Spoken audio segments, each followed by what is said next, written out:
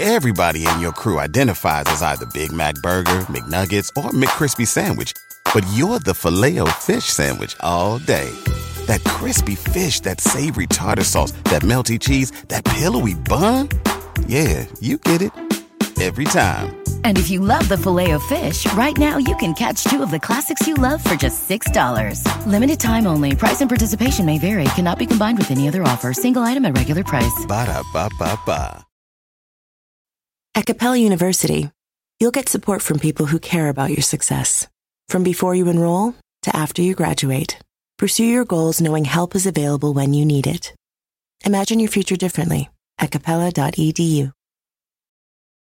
This episode of the Art of Manliness podcast is brought to you by the Art of Manliness store at store.artofmanliness.com. You can find all sorts of Art of Manliness swag. Got t-shirts, coffee mugs, our one-of-a-kind Ben Franklin's Virtue Journal, our Zippo lighter that says Carry the Fire on it, inspired by the novel and movie The Road. Also got posters with Rudyard Kipling's poem If, Theodore Roosevelt's Man in the Arena speech. Right now we're in a big clearance sale with items up to 50% off. So just go to store.artofmanliness.com, check out our clearance section, and while you're there, if you haven't already used it, use code AOM podcast to save an additional 10% off your first purchase. Again, store.artofmanliness.com, code AOM podcast for 10% off your first purchase from the store. All your purchases from the AOM store help support the Art of Manliness podcast, as well as the content we produce on artofmanliness.com. Thank you. This episode of the Art of Manliness podcast is brought to you by Athletic Greens. Athletic Greens is much more than just another greens product. It's the most complete whole food supplement with 75 ingredients working together to help with 11 different areas of health. It's been developed over 10 years by doctors and nutritionists. One scoop of Athletic Greens is like having 11 supplements in one. You take the Athletic Greens in the morning, you make sure you got all those essential vitamins and minerals, micronutrients we've talked about on the podcast before. And what I love most about Athletic Greens is it tastes great. It doesn't taste like you're licking the floor of a barn like some other greens products out there. If you want to try this out, I got a special offer. You can get 20 free travel packs valued at $99 with your first purchase. But to get this offer, you got to go to athleticgreens.com/manliness. Again, athleticgreens.com/manliness. Make your first purchase. You're going to get 20 free travel packs valued at $99.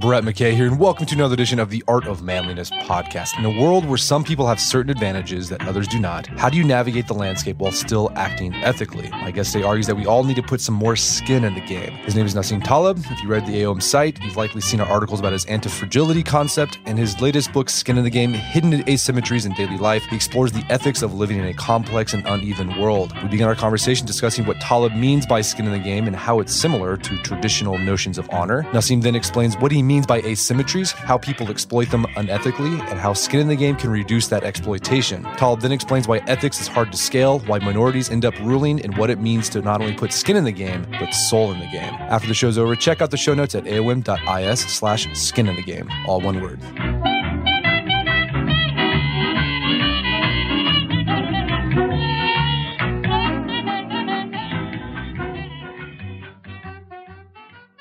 Nassim Nicholas Taleb, welcome to the show. Thank you for inviting me. As a follower and a visitor to your site, I'm very honored.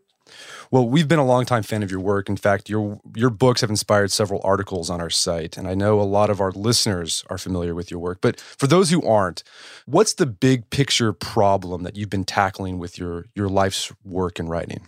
Okay, the Inserto is so far a 5-volume investigation of luck, randomness, and decision-making under opacity. You don't understand the world. How can you be rigorous about things? Because science doesn't cover and doesn't claim to cover many areas of decision-making. See, science is about certainties and sometimes statistical significance, but there's a lot of stuff not covered by science, maybe 99% of what we do. So I'm addressing these points in a sort of like as rigorous a way as one can be. And Skin in the Game is the last volume. And Skin in the Game is sort of like, it's sort of the idea culminated from statistical significance into ethics and honor, somehow in a weird way. Yeah, so you introduced this concept of skin in the game in Antifragile. This book fleshes it out even more. Yes, and Antifragile, I was surprised. Like, say, every book grows out of the ribs of the previous book. So right. Fragile was about asymmetry in the sense that you can make money without having losses, or you have more upside than downside, whether it's emotional, financial, or more generally economic. But the point at the end of the book, I realized there was a class of people who have the upside and transfer the downside to others. So in other words, they are anti-fragile. They benefit from uncertainty because, heads, they win, tails, someone else loses. So you want variance, you want uncertainty. So that class of people, I discovered that I absolutely had to talk about them at the end of Anti-Fragile. But progressively, I realized that the discussion was not about asymmetry and economic incentives or disincentives. It was beyond, and at two levels. The first one, it was about what life was about, what being a human meant, what risks one had to take to become real. And it became so, it went into unpredictably, into much more fundamental territory. What is it that we need to do to be humans? And also, what's the boundary? For example, my unit is not me, my unit is a collective. What can I do for the collective? Because that's me continuing. So these things of course, are covered in areas like group selection, by scale, multi-scale, and stuff like that. But then I merged all these ideas into one book by having a very simple structure. The first 50, 60 pages are about asymmetry, in the sense that if you have more upside than downside, you make sure that you're not transferring it to others. Like, for example, what I call the Bob Rubin trade, a fellow who made a lot of money, stuffing Citibank with risks. But when he went bust, but when Citibank went bust, of course, it was you, myself, the Uber driver, everybody collectively was funding them, but you don't see it in the flows. So that's a hidden risk, the transfer of hidden risk. And of course, I went into other notions, the central one being selection. Academics love to talk about selection and evolution, except when it comes to themselves. So anything that's not subjected to selection pressures basically will rot. So academics are judged by other academics, not by some mechanism of survival. So that field will rot. Restaurants, when they're judged by other restaurants, they, of course, develop horrible food. But when they're judged by the clients, they're going to be judged by survival and subjected to that survival mechanism. And this is, first 50, 60 pages, I explained that asymmetry, that traditionally when people think of skin in the game, they think of incentives. Sometimes the more interesting people think of disincentive, like thou shalt not make money without, bearing your own risk. And then the third level of that asymmetry is effectively a mechanism of removing risky people from society. Because if warmongers didn't die in battle, then you would have, a very dangerously built society. So that's the first idea. But most of the book then is about ramification that are very counterintuitive, that flow from that asymmetry.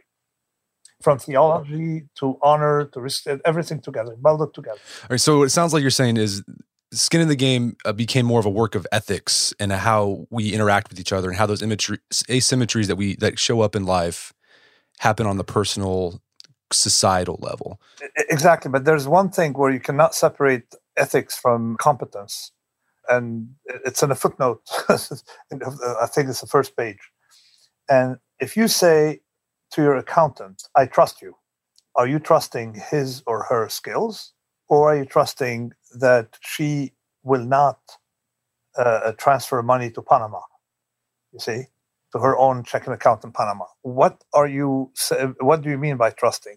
So this idea actually is rather theological, that perfection is like offending God by not doing a perfect action yourself. But that idea that you cannot separate competence from ethics is not part of this course. These boundaries between epistemology, ethics, decision-making, and all these things are not well known.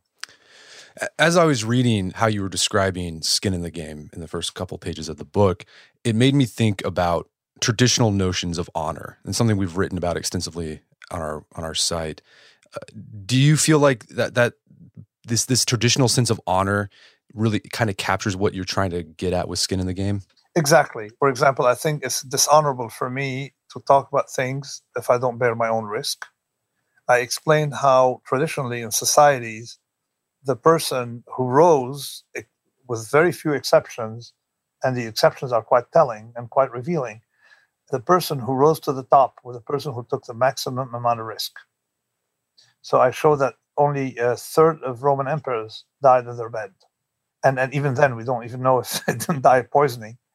And of course, you have to become an emperor. First of all, to become a consul, you had to have had a military career, and to have a military career, you have to take more risks than soldiers. And you see, in England, what's a lord? A lord is simply someone. A lord is someone who protects you like a mafia don in return for rank. That's it. So you cannot have rank without risk taking. So that is in traditional societies. In modern society, I discovered there's a class of people, what I call the BS vendors. And this is a rant against BS vendors. And not only they don't understand the world because they have no contact, no skin in the game, so they can't figure out what's going on. But on top of that, they don't take personal risks. So you have a class of people who are cowards in positions of power in bureaucracies and in government and in academia in a lot of places. And I despise these people. And I say it, whenever I see a public figure, I have a trick to figure out if the person is a charlatan or not. What's the trick? The trick is that person taking risks or not for his or her opinion. Every time I open my mouth to reflect anything, like virtue signaling, that does not entail risk-taking, has no virtue in it. If you don't take risks, you're nothing.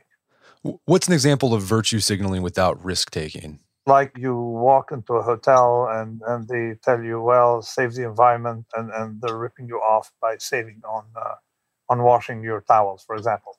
Or someone who stands up and starts delivering, like university officials, this is diversity, this is fairness, this is this, this is that. That's virtue signaling because they're not taking risks for their statement. But someone who stands up and says, for example, it is not true that the Syrian government is fighting, is fighting Mother Teresa, the Syrian government is fighting headcutters. Someone who goes against monoculture, for example, and reveals things that are not held to be true, but are effectively true.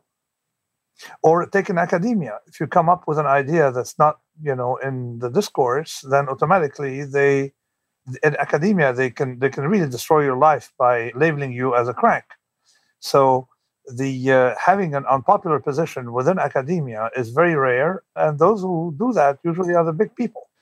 So skin in the game isn't just about incentives. It's about getting the upside without, exporting the downside to others.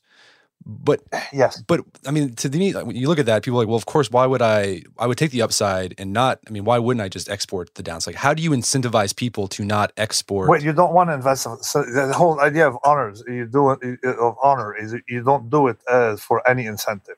And that's fundamental to humans. If you don't have humans like that, you wouldn't have the world. You're helping others not because you're going to be paid back, but you're helping others to help others because they're part of you. You see, this modernity brought this artificial boundary between humans.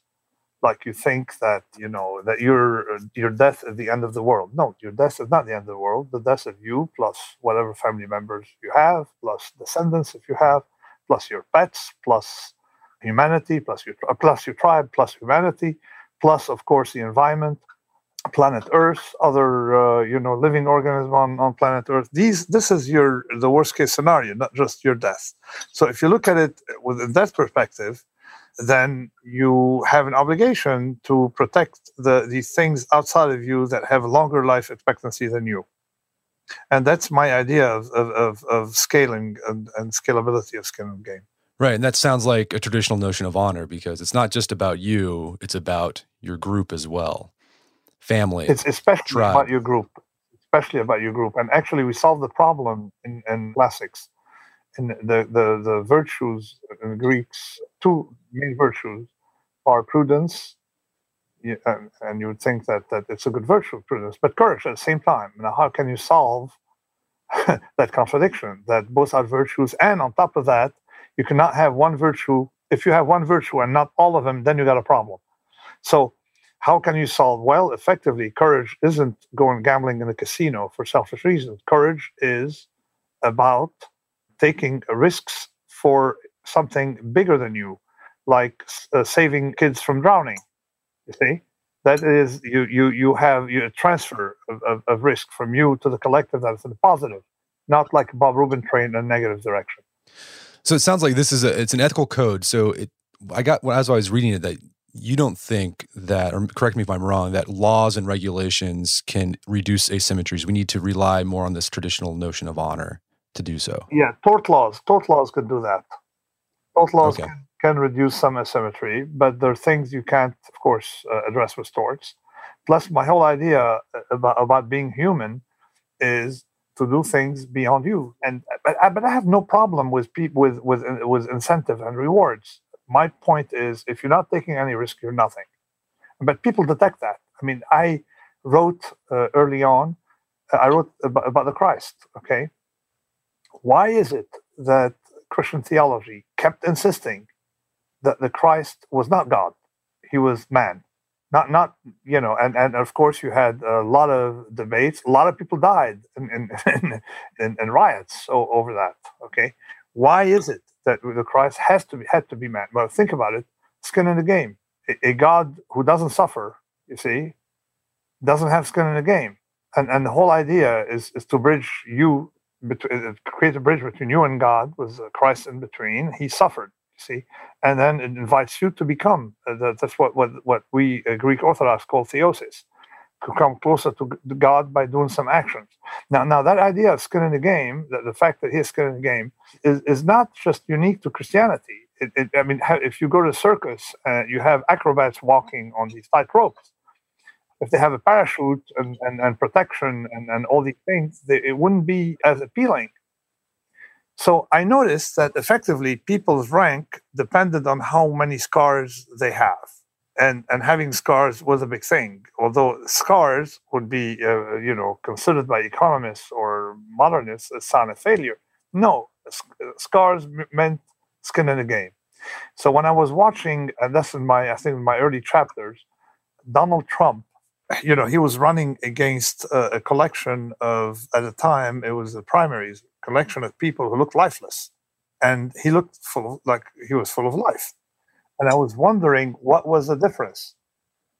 Well, the difference is that, and that's a huge, huge difference, that Trump had been reported that Trump lost $1 billion of his own money. Now, someone who loses $1 billion is real. It's not a video game. And people are attracted to that, and so that's exactly why it went. So this idea of scaling ethics, scaling skin in the game, where you start with yourself, but then you also think beyond yourself. Okay, but the scaling is not trivial. We know, and I invoke a lot of the ideas of Eleanor Ostrom, who shows how fishermen, they work as a group. It works very well when the group is not very large. But when the group becomes large, the dynamics change and becomes a fierce competition and to deplete resources. Whereas before that, they protect resources. So a lot of that scaling is effectively, you got to think at the level of a scale, that you are a scale, your family is at a scale, and there's behavior within and behavior between that group and the outside, and so on. And that goes against universalism. We're going to take a quick break for a word from our sponsors. All right, every man should have at least one suit in the wardrobe, because you're going to wear this to weddings, funerals, job interviews, those occasions when you'll have to wear a suit. Now, you can go off the rack at a department store and you can tailor it a bit, but it's never going to fit you right, because there's certain parts of a suit you can't tailor. Best way to go is to go made to measure, but you're probably thinking, Brett, it's going to cost a lot of money. Not so with Indochino. At Indochino.com, you can get a made to measure suit and customize it how you want it to look, and you're going to pay about the same price as you would for an off the rack suit at a department store. Here's how it works. You go to Indochino.com, you choose your fabric. You can customize the suit however you want, how you want the lapels to look, whether you want pleats, no pleats on your pants, cuffs, no cuffs, whether you want a vent, double vent on your jacket. You submit your measurements. They have this easy to follow video guide that you just follow. You submit it in 3 weeks or less, you're going to have a made to measure suit sent directly to your door. Now, Here, I got a special offer for my listeners. If you want to try this, and I've done this before, I got a navy blue suit from Indochino. I love it. Go to Indochino.com right now, and you get any premium Indochino suit for just $359 when you use code manliness at checkout. That's 50% off the regular price for a premium made-to-measure suit, plus shipping is free. Again, to get the special offer, go to Indochino.com, promo code manliness for any premium suit for just $359 plus free shipping. Again, Indochino.com, promo code manliness. Also by ZipRecruiter. Are you hiring? Every business needs great people and a better way to find them. Something better than just posting your job online and just praying for the right people to see it. ZipRecruiter knew there was a smarter way, so they built a platform that finds the right job candidates for you. ZipRecruiter learns what you're looking for, identifies people with the right experience, and invites them to apply to your job. These invitations have revolutionized how you find your next hire. In fact, 80% of employers who post a job on ZipRecruiter get a quality candidate through the site in just one day. And ZipRecruiter doesn't stop there. They even spotlight the strongest applications you receive, so you never miss a great match.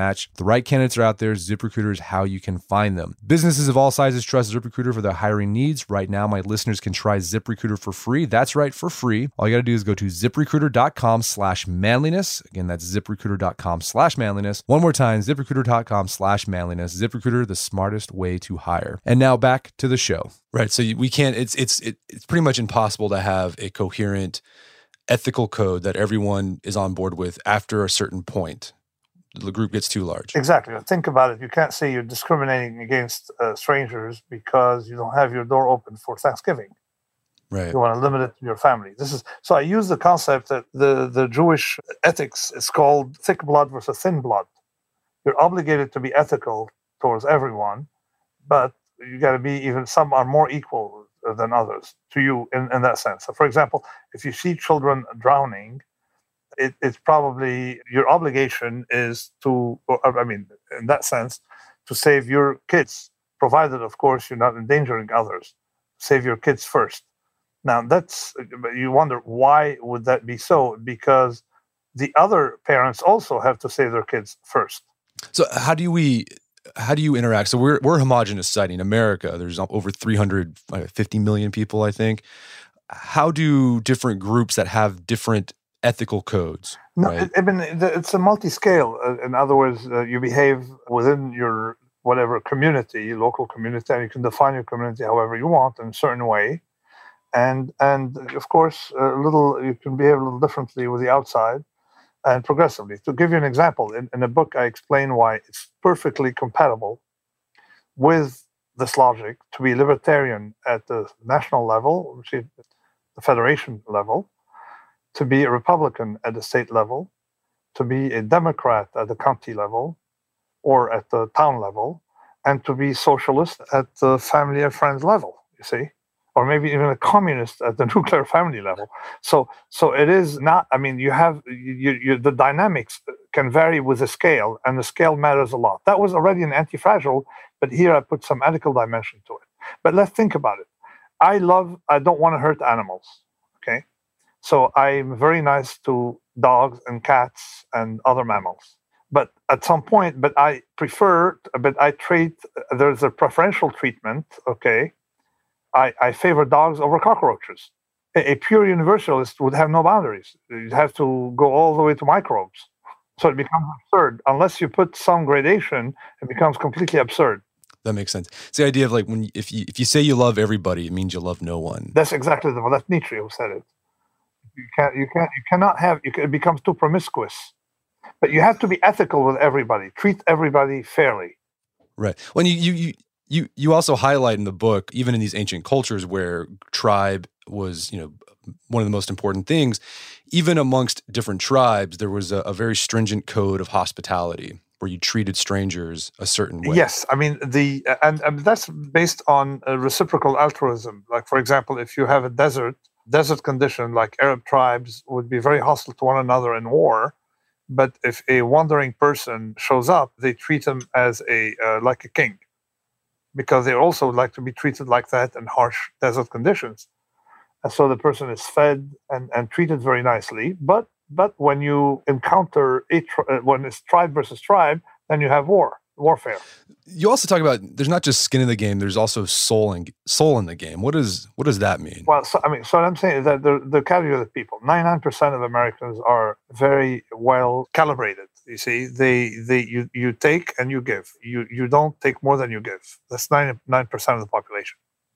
Then you have the remaining 1%, these bureaucrats, all these university administrators, all these people. Okay, I treat them like the evil of modern society. Those who want to run your lives, the nudge people like Thaler, this guy Cass Sunstein, all these people who are both clueless and evil at the same time. So you have that category of people. They take more than they give. You see, they derive a salary and stuff like that. And then you have a category of people, the saints, who give more than they take, and because they feel that their mission is to do that, like people who die for the sake of a collective. Revolutionaries, saints, Joan of Arc, and people like that. It's just like that's their mission, and that's how they they feel that's their sense of honor. There's something about them that makes them derive. In other words, they don't care, but they're selfless, and of course they take risk for the collective, for the improvement of life on Earth. So now these people are very, very rare, and you would expect to see them among people who claim to be revolutionaries. It's not true. You don't find them there. Where do you usually find them at? You find them in all walks of life. You find them whether you have an aunt who is completely selfless. She cares about. She doesn't have children, and she cares about everyone in the community, or whether you can have prophets, you have authors, people who basically expose some risks and end up in jail. One concept you also talk in Antifragile, and you flesh out even more in Skin in the Game, and a concept that I've been thinking about a lot since I learned about it was the Lindy effect.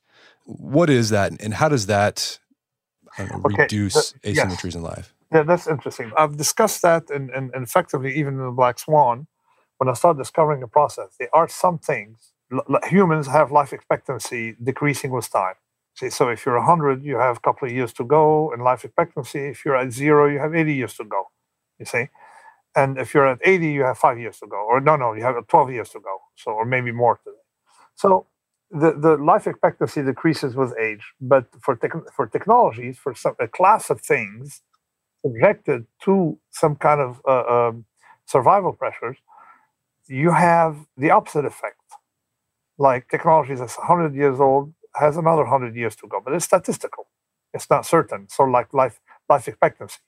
You see, you have children dying, yet life expectancy is 80, you see. And the idea came from a restaurant now that went bust between the delivery of the manuscript to the publisher and the day of publication, sometimes in between. And particularly that is very interesting because the publisher is like within 2 blocks of my publisher.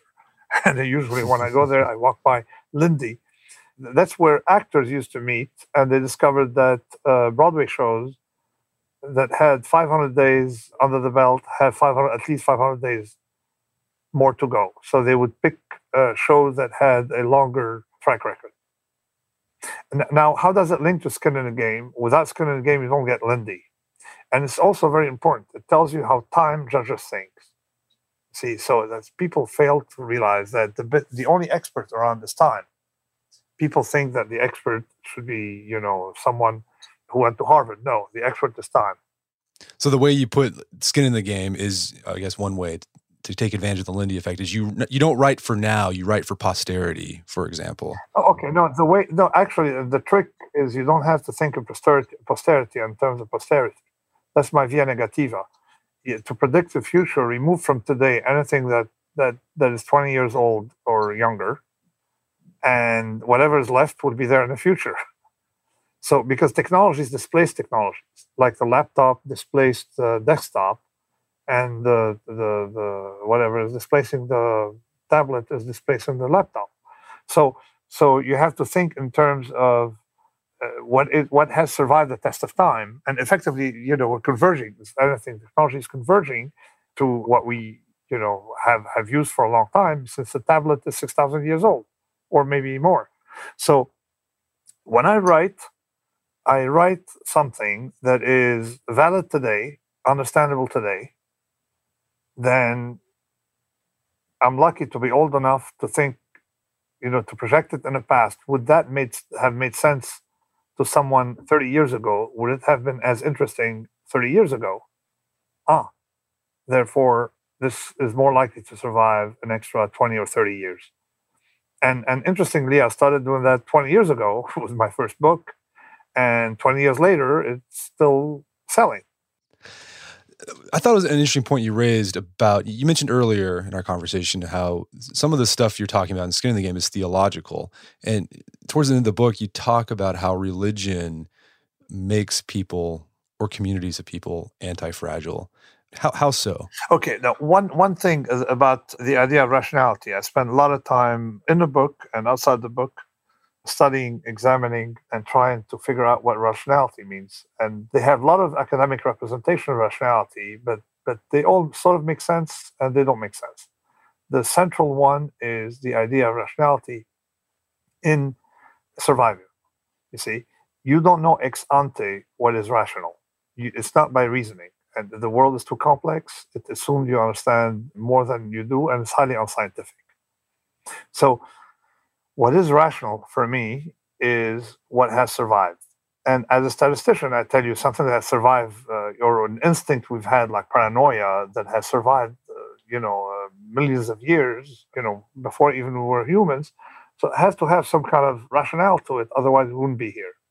So if you judge things based on using this argument of rationality, you should not, then there are a lot of things that make sense, like religion makes sense if it allows people to survive, and odds are it has allowed many people to survive. And that's the idea. So I started examining the kashrut, the dietary habits of Hebraic people, and I noticed that they have some attributes that probably help them survive. Who am I to judge something? I don't understand the world enough. So that's the idea of rules that don't seem to make sense to me, but may make sense from a ruin standpoint. And the notion of ruin is lack of extinction. It's very different. So, okay, you said something interesting there. So earlier we talked about laws and regulations aren't, besides tort laws, aren't an effective way to reduce asymmetries. An overarching ethical code, but in the book you also talk about there are rules, if they stem from an ethical code, that can help guide people to make rational or decisions that'll help them survive. Yeah, but there's another thing here about ethics that I mentioned in the second chapter about the minority law, that we have the illusion, and that's a misunderstanding of complexity, that society is the arithmetic sum of the preferences of its members. And then therefore, a collective ethic would emerge because each one of us is quite ethical. That's not true. It comes from the intolerance of a very small number of people who are monstrously ethical and impose sort of like their virtue on society because the other people chicken out. And that's a minority rule. And I showed it, the same example. Minority rule is in dietary laws. Someone coming from Mars and observing the US population would think that they're Orthodox Jews because almost all drinks, soft drinks in US are kosher. Why is it so? Because a kosher person will never drink non-kosher, but a non-kosher will drink kosher. Well, it's the same thing with ethics. An ethical person will never buy an unethical, stolen merchandise, but a less ethical person, doesn't mind having ethical behaviors. You see, so that asymmetry is what determines ethics in society.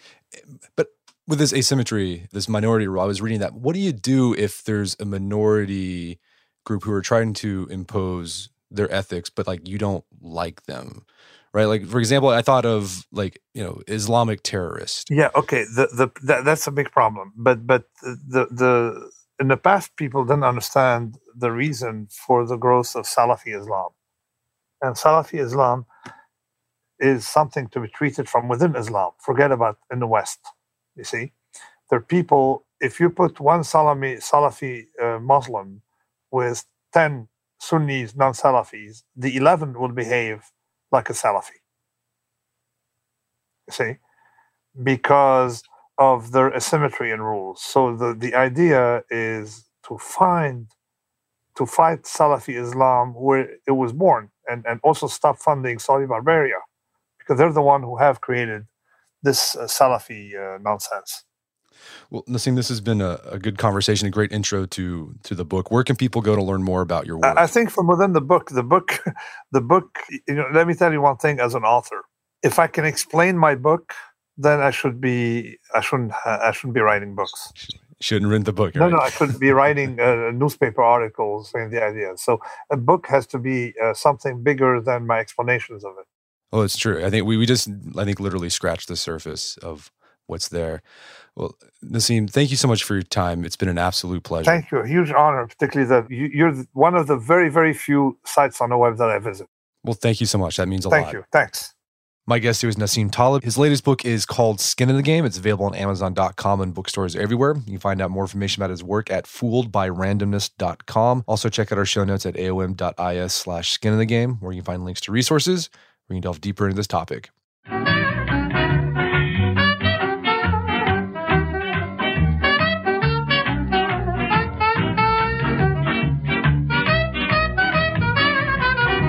Well, that wraps up another edition of the Art of Manliness podcast. For more manly tips and advice, make sure to check out the Art of Manliness website at artofmanliness.com. If you enjoy the podcast, I've got something out of it. I'd appreciate it if you give us a review on iTunes or Stitcher. It helps out a lot. And if you've done that already, thank you. Please consider sharing the show with a friend or family member who you think gets something out of it. As always, thank you for your continued support. And until next time, this is Brett McKay telling you to stay manly.